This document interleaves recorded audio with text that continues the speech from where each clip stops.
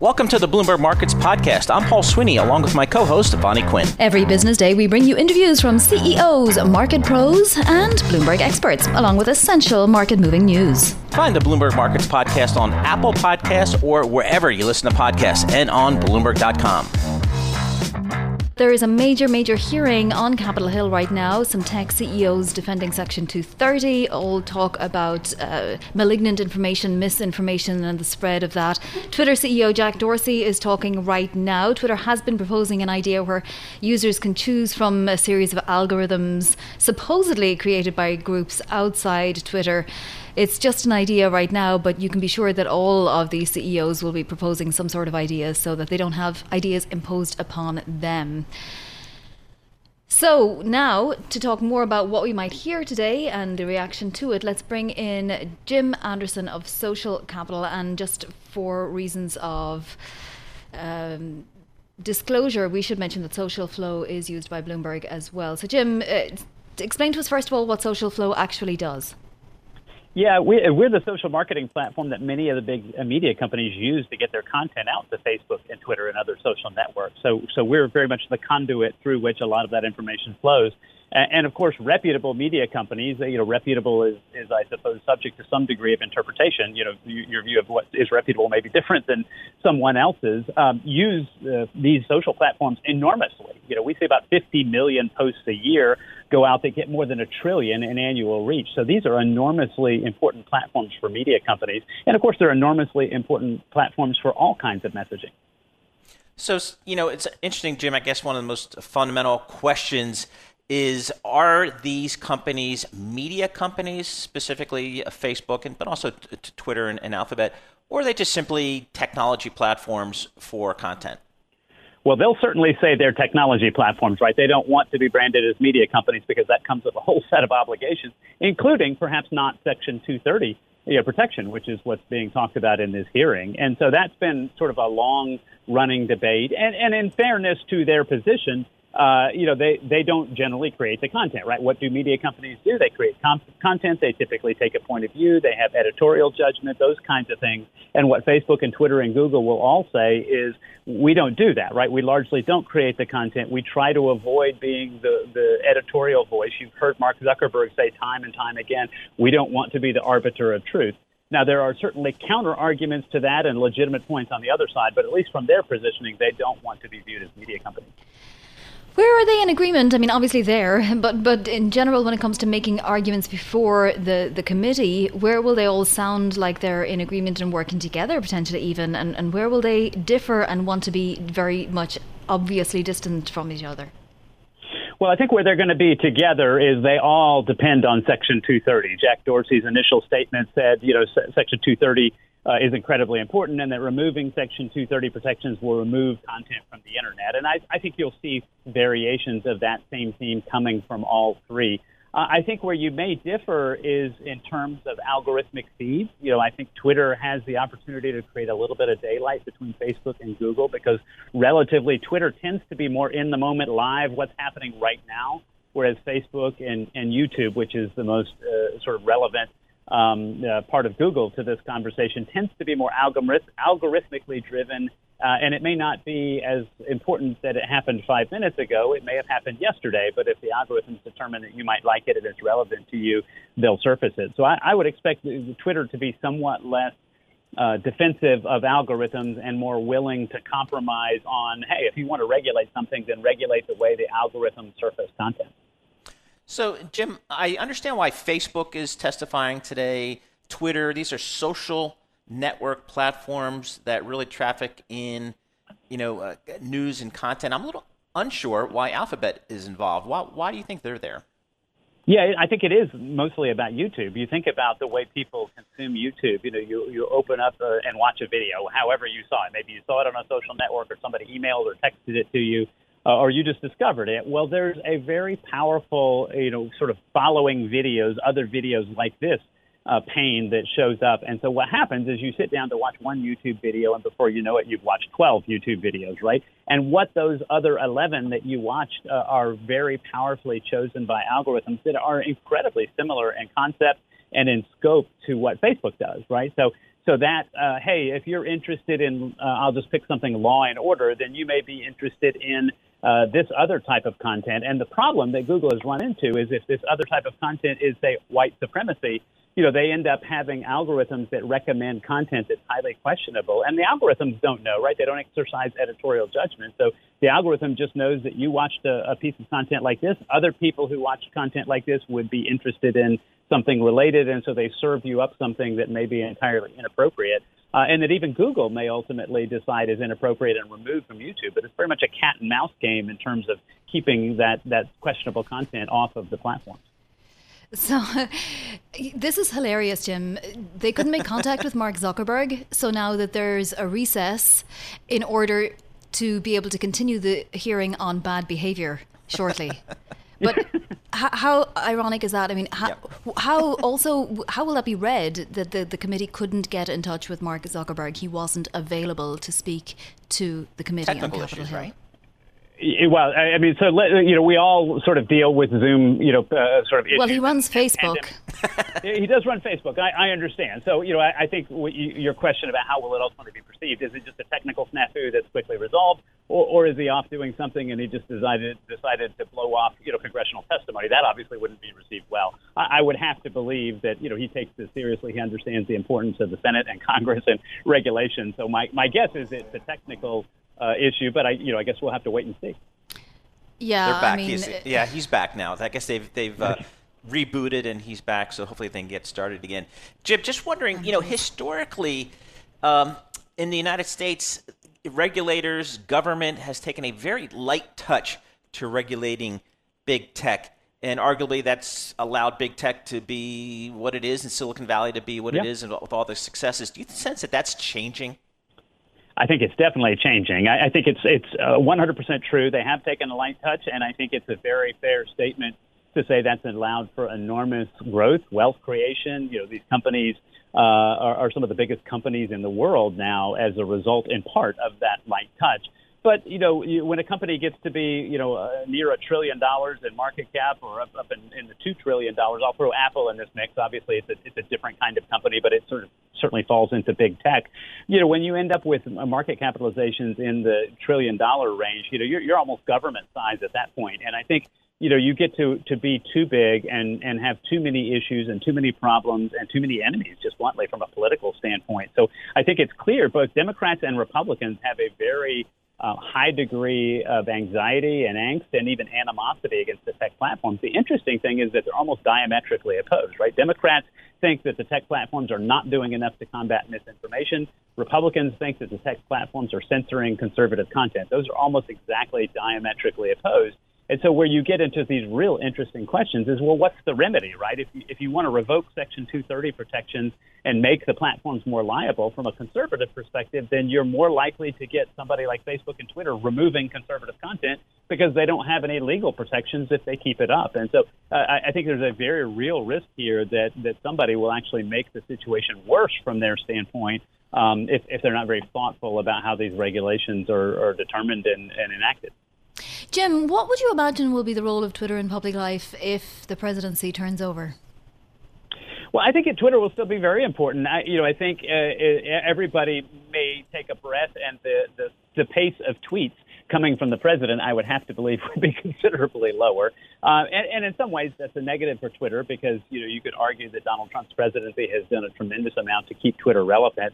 But I think Twitter, if you sort of got an honest view from them, might actually welcome the respite because it comes with a lot of headaches and a lot of anxiety and a lot of problems. So I think Twitter will continue to be very important, but I don't think you'll see, say, for instance, President Biden, if he wins, making declarations on Twitter, certainly not at the volume and in the way that President Trump does.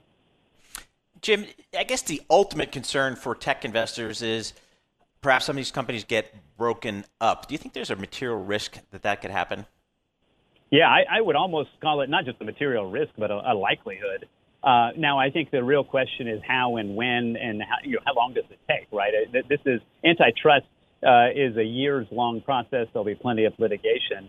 But going back to the size of these companies, it's hard to argue Facebook, Google, certainly Twitter maybe is a little bit of a different story because Facebook is 60 times larger than Twitter if you want to think about it from a market capitalization standpoint, the last I checked.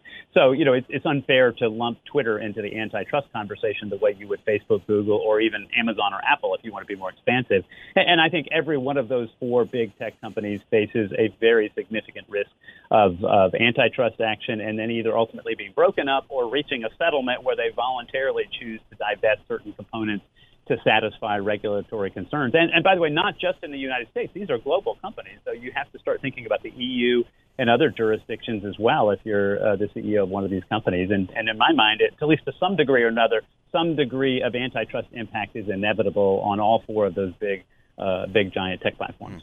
Yeah, and I mean the EU is way far ahead in many ways, and you notice it when you browse around on European websites. You get asked a whole range of questions about what information you want to give away, how many people can use it and pass it on, and so on. So it is interesting.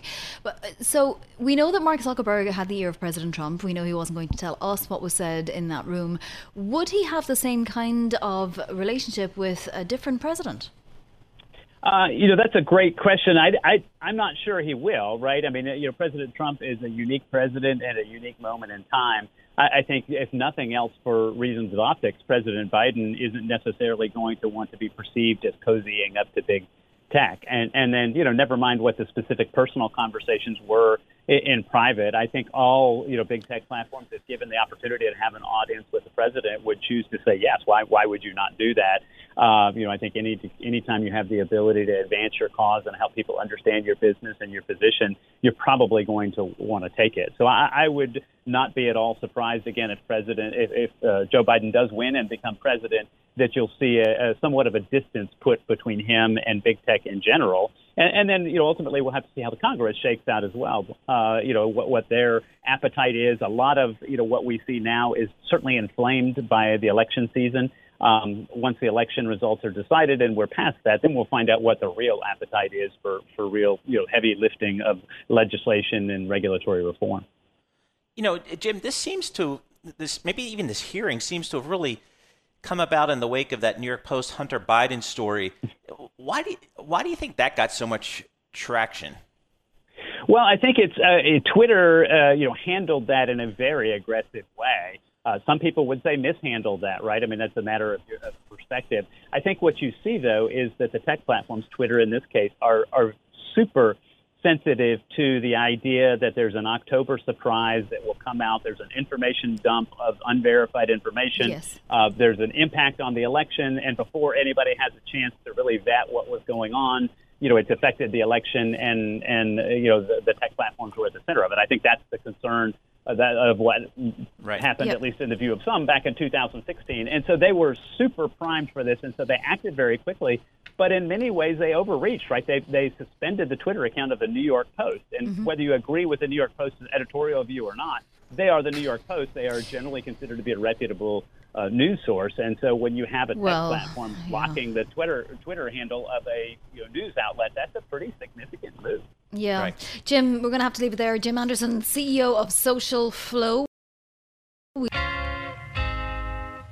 Markets selling off. The selling has accelerated. We have the S&P, the Dow, and NASDAQ all off about 3%. Let's bring in Sarah Ponzik, Bloomberg cross-asset reporter. Sarah, it seems like the selling has accelerated here. We're seeing bigger losses. The selling has accelerated. If you look across the major averages right now, towards the lows of the days, a couple of technical levels that some investors are watching. For example, if you were to look at the S&P 500, take a look at its 100-day moving average. We broke through that 50-day not too long ago, just a couple of days ago. Till today, we broke through that 100-day moving average, which stands just at 33.06 or so. So we are still trading below it.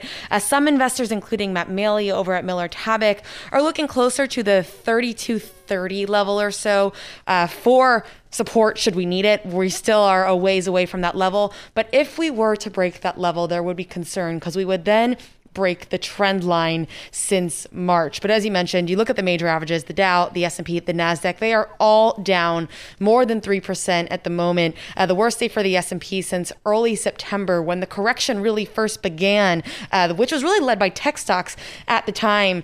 But while equity selling has really picking up, you could say. What's interesting is that we still see pretty moderate gains in treasuries. We're not seeing a huge rush to safe haven assets. You look at the 10-year, for example, right now at 76 basis points, not flat on the day, but not seeing too much movement. So at least in the bond market, you haven't seen the safe haven rush pick up as we have seen equity losses accelerate throughout the morning. Let's also bring in Gina Martin-Adams, Chief Equity Strategist for Bloomberg Intelligence. Gina, we thought that the tech hearing would be the big event of the day, but it turns out the markets are becoming the major event of the day. Is this something that we should start getting concerned about? Well, I think that they're actually related issues. I mean, the market is weakest in the tech space, the communication stocks and tech stocks sort of leading declines along with energy. So I think that the two issues are somewhat related. As Sarah mentioned, back in September is the start of this correction, and it all started with tech stocks starting to sell off. And we have seen a tremendous amount of rotation since September. Even the early October rally was certainly suspicious, given that it was led by utility stocks. So, I think that what you have here is a case of tech stocks are losing a little bit of their luster. They're expected to be relatively weak in the third quarter. You've got some serious regulatory pressures dampening the outlook for some of the communication stocks, some of those big bellwethers that are related to tech. And at the same time, we've got a little bit of loss of macro momentum that is weighing on the market and a lot of election jitters. So it's kind of a confluence of events, but I do think that tech is still at the center of the market weakness and has been since early September. Gina, how much of this is just kind of the pandemic numbers globally going the wrong direction? I don't know how much of it, honestly, is the pandemic. I know that that's an easy sort of culprit to point to, and certainly the fact that the pandemic is reaccelerating, case counts reaccelerating, once again, does have some people nervous about what that may mean for the economic outlook. But I do think that for the most part, it's unlikely that global economies shut back down like they did in March. Instead, there do appear to be alternative measures for dealing with the virus case count load moving higher, and they don't all necessarily result in a massive economic shutdown. I think instead it may be related to the fact that case counts are moving higher, we don't have a vaccine yet, and fiscal policy seems to have stalled. So we don't have a fiscal policy package to sort of backstop the economy and help us reaccelerate that macro momentum in the face of case counts going higher. We're not likely to reopen more in the face of case counts going higher. So it is a peripheral effect, but I think it's more about the fact that, the global economy did recover pretty substantially from March into, call it September, and that recovery has slowed in the weeks since, and that slowdown has investors a little bit nervous, particularly without any sign of support coming from the fiscal policymakers. Sarah, we're looking across asset, and it's pretty across the board today. It's just a general feeling of malaise, given everything that Gina Martin-Adams has said. Right. I mentioned that we aren't really seeing a huge shift in the bond market, but if you look at currency markets, for example, we see the dollar higher today, we see the Japanese yen higher today. Those are the two best performing G10 currencies, and the yen is the only major currency that is higher against the US dollar. So we are seeing this flock to safety across FX markets, a little bit more so, even if we're not seeing it completely reflected in the bond market. Granted, when we look at the bond market, you look at the 10-year around 76 basis points or so. I mean, these are still extremely, extremely low bond yields. There had been some talk about movement back up towards 1% just last week. So it's amazing to see how quickly this narrative has really flipped, how quickly it has changed. And now we just see yields stuck back in the range that we've almost been stuck in all year long with uncertainties ahead. Gina laid out many of them, including the election, including the macro tailwinds kind of coming to a head at the moment. And when we think about rising COVID case counts, yes, we likely won't see a lockdown like we saw earlier in the year, but there is a question about come 2021, we think about the rebound that we saw in the equity markets, how many investors were looking to 2021 and saying the market is a forward-looking mechanism, things will get better. Well, how much better can they get if we don't see total improvement, if we don't see treatments, vaccines, whatever you need or deem necessary to see a full economic recovery? And Sarah, I'm just looking at it's not just the equities here and bonds and currencies. I'm just looking at oil right here, off over 6% today. WTI crude trading about $37.10 a barrel.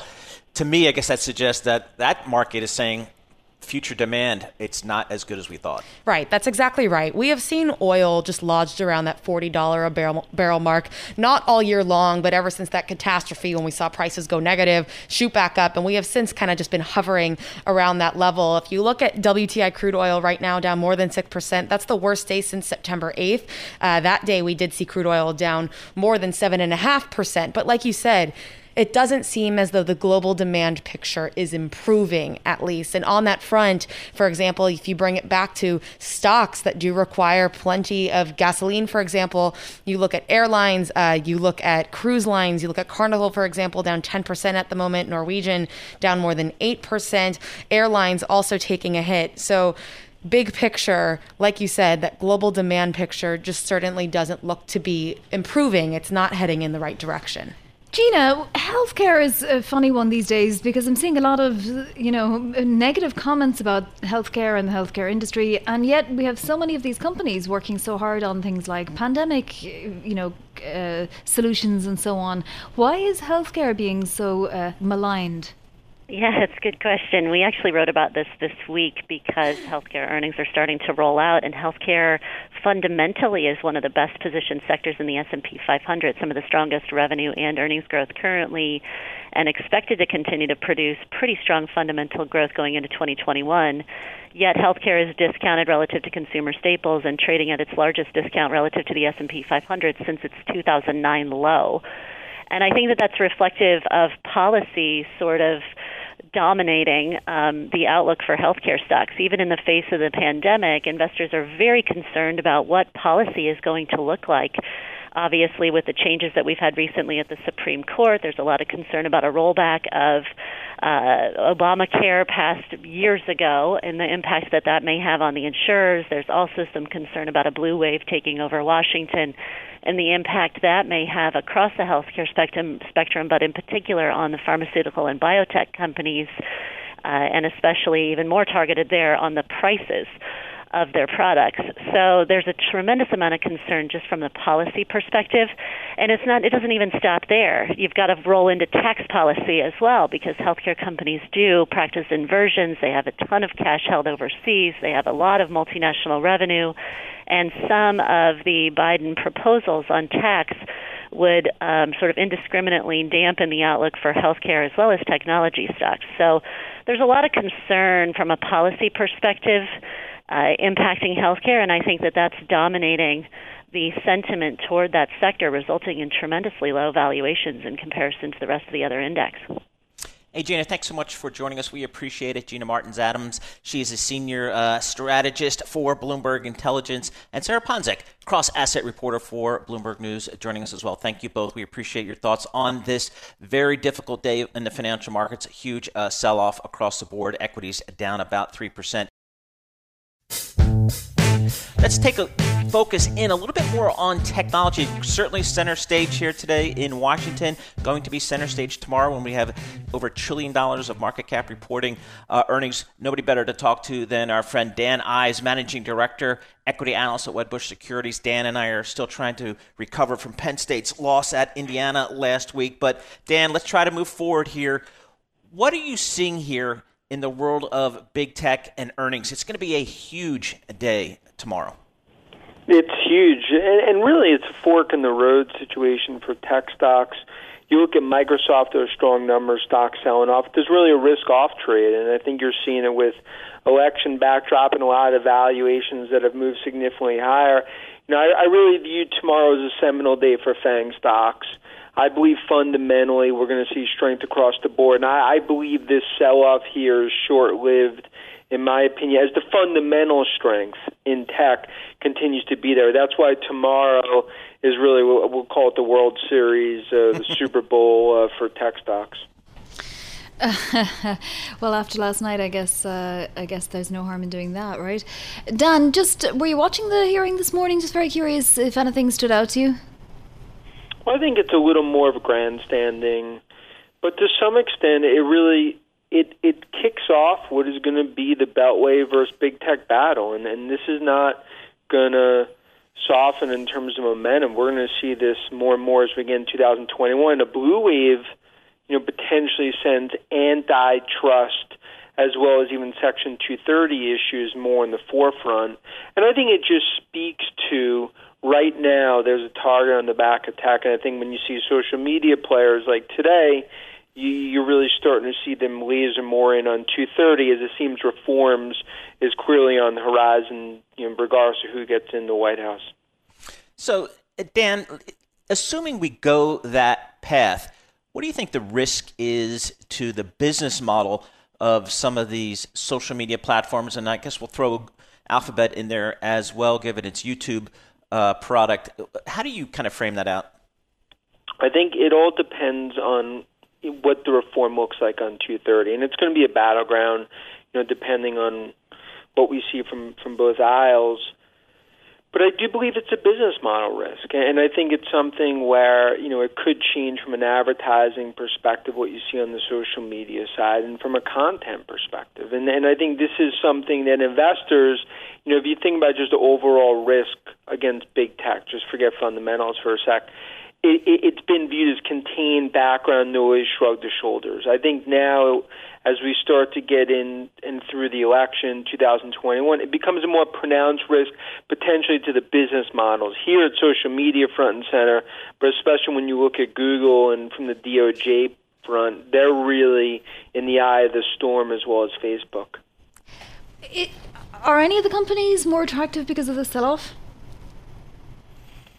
Look, I think, when you overall look at sort of big tech, what we're seeing here, I think you almost have to put into two different sort of buckets. I think there's ones with fundamental catalysts, and now it'd be ones with Apple and Amazon. I think you'll see that tomorrow in terms of Amazon, the e-commerce cloud, as well as Apple on 5G, what I believe is a super cycled iPhone 12. But when it comes to social media, I mean, this right now is a risk, and that's why fundamentals become even that much more important to show that advertisers are, not leaving the platform, and that's really been the tale of two cities the last 6 to 9 months. Despite the headwinds and despite potential black eyes, you've really seen companies like Facebook thrive.